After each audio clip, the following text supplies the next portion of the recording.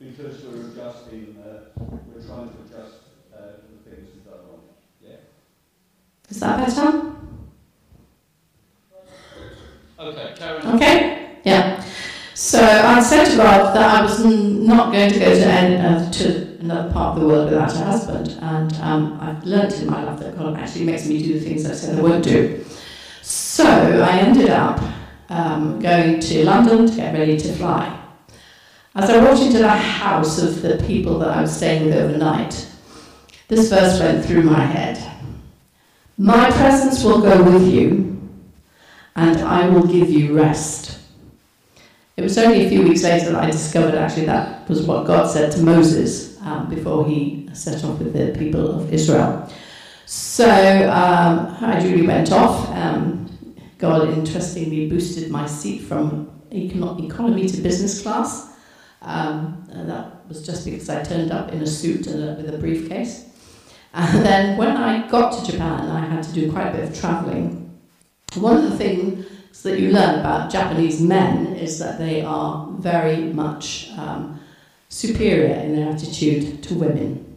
It might be a bit different now, but at that time there was quite a strong male sort of, what's the word I'm looking for? You know, men were the kings and women just were subservient. And I actually watched myself stand in a train for 3 hours and no man stood up to give me a seat. And it was when an old lady got off, she indicated I could have her seat. When I got off this particular train journey, I found myself with a suitcase in one hand, a briefcase and another bag and my handbag in another. And I got off the platform and there was this huge flight of stairs and I just stood there and I thought, how am I going to get up that flight of stairs carrying all this? And almost immediately there was a voice at the side and there was this Japanese man standing there and he said, can I help you take your suitcase up to the top? And I said, oh thank you, that would be very kind. And so he did. He picked my suitcase up and he took it to the top, waited for me to get there, handed it back to me, smiled and walked off and disappeared into the crowd. Very unusual, and I believe that was God's provision at that time for me, and I would call it my angelic experience. So that's Marion's story. We're going to listen to another story now, which has got some similarities and differences.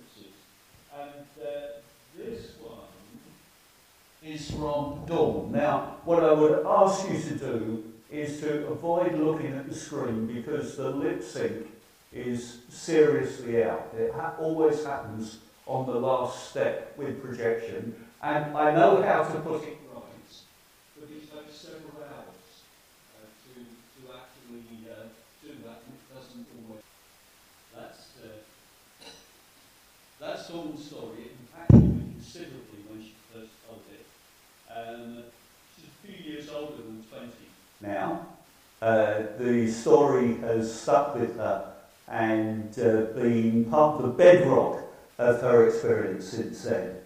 I just, listening to it again, it really struck me. I will be with you on the plane as well.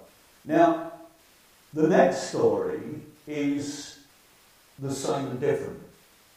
It's the same and different because in one of the many conversations I had with Tony, Margaret's late husband, he told me about this story and we went over it and I was able to ask him in some detail and of course it adds a little bit to the story when it's the experience of two people together rather than just one on their own. So I haven't heard Margaret tell me the story.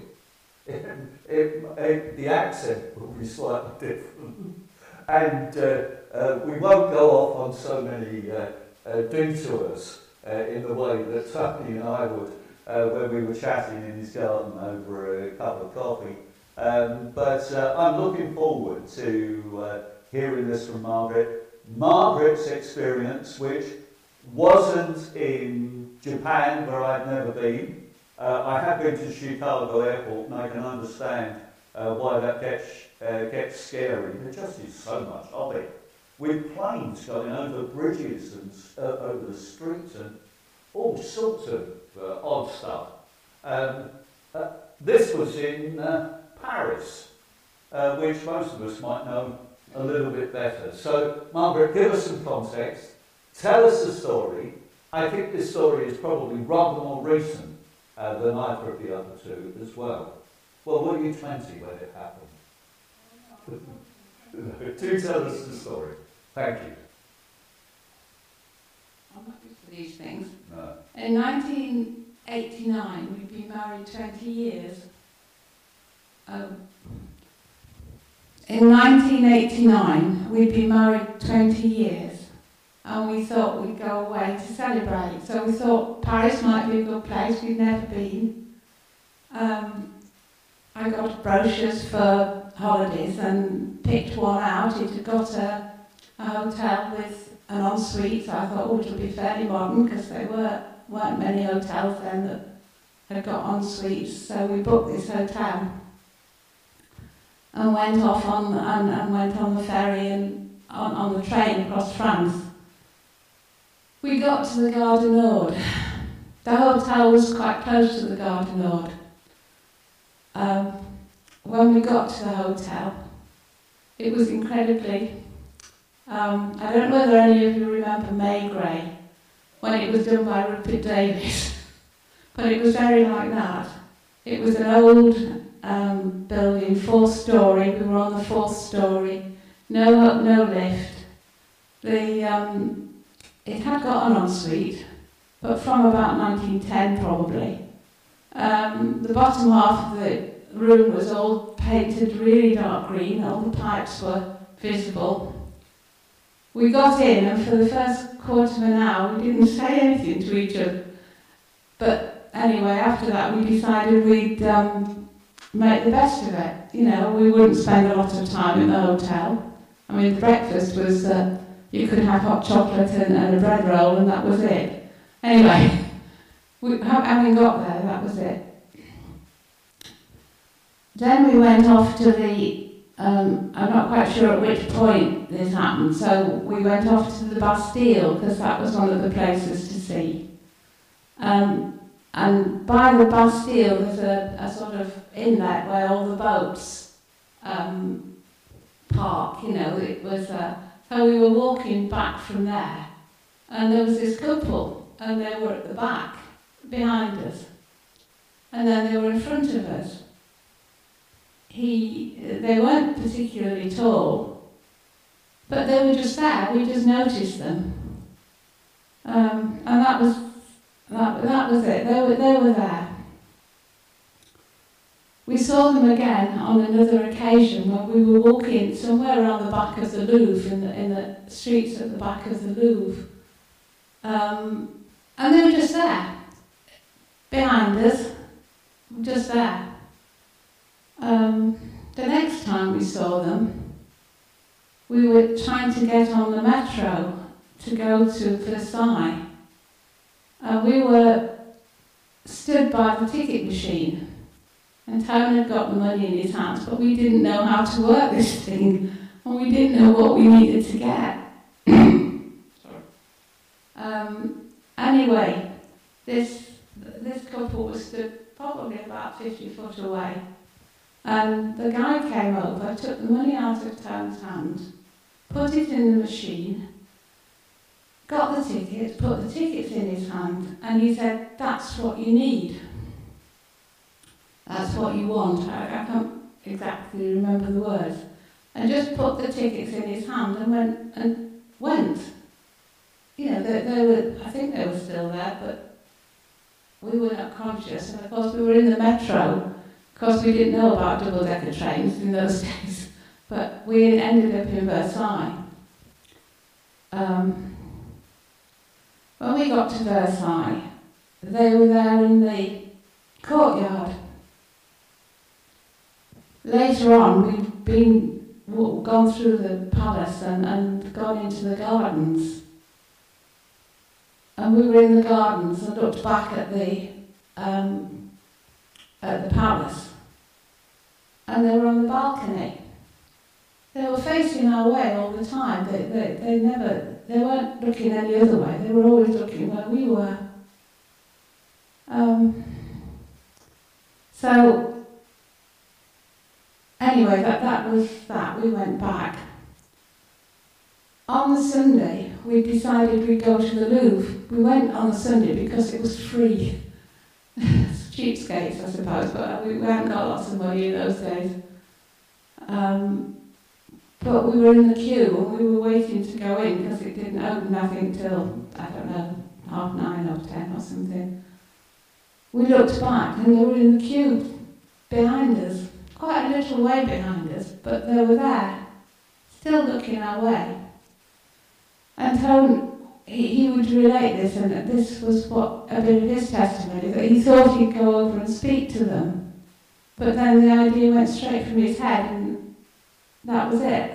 And that was the last time we saw them. They always looked the same. They weren't very tall. They looked very French, but when he spoke to Tony, he spoke in perfect English. Just straightforward, perfect English.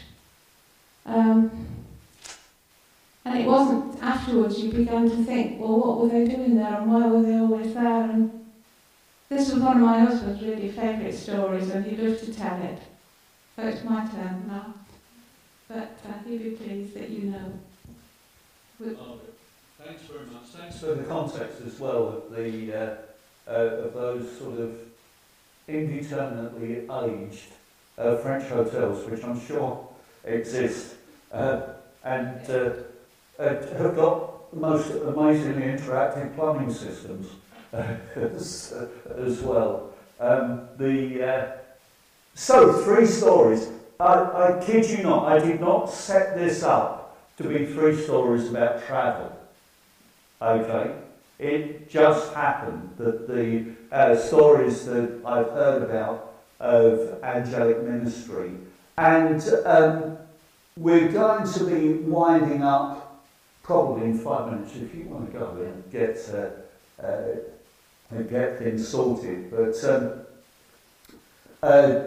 what I'd like you to do is just for 2 minutes to talk about what you find interesting about these stories, what the connections were between them, the similarities, and although we won't have time to grill the guys this morning, for which they'll no doubt be okay, you can talk to them afterwards. But if you're happy to do that appreciatively, tentatively, and hopefully, you might want to ask some of those questions. So, what were the connections? What impacted you? What questions has it left you with? And we'll just round off by going back to the Bible text that we started with. So 2 minutes on that. Yeah. Thanks. Do you want to let you see? That was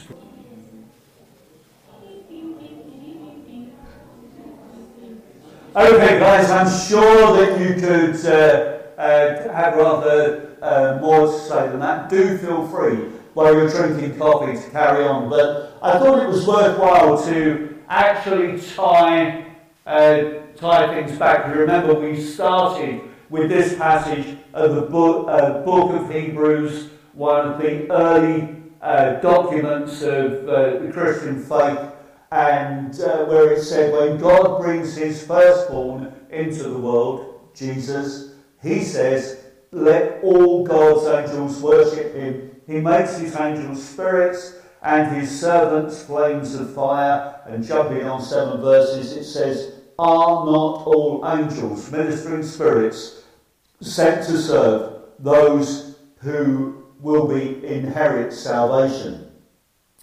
Just let's make the comments. We saw that this morning, didn't we? Are not all angels ministering spirits sent to serve those who will inherit salvation? We actually exist in a culture where some people, some groups, some sort of philosophies have tended to big up angels.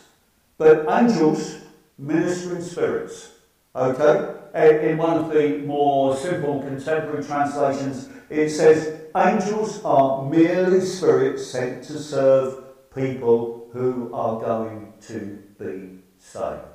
Okay, so that's one comment.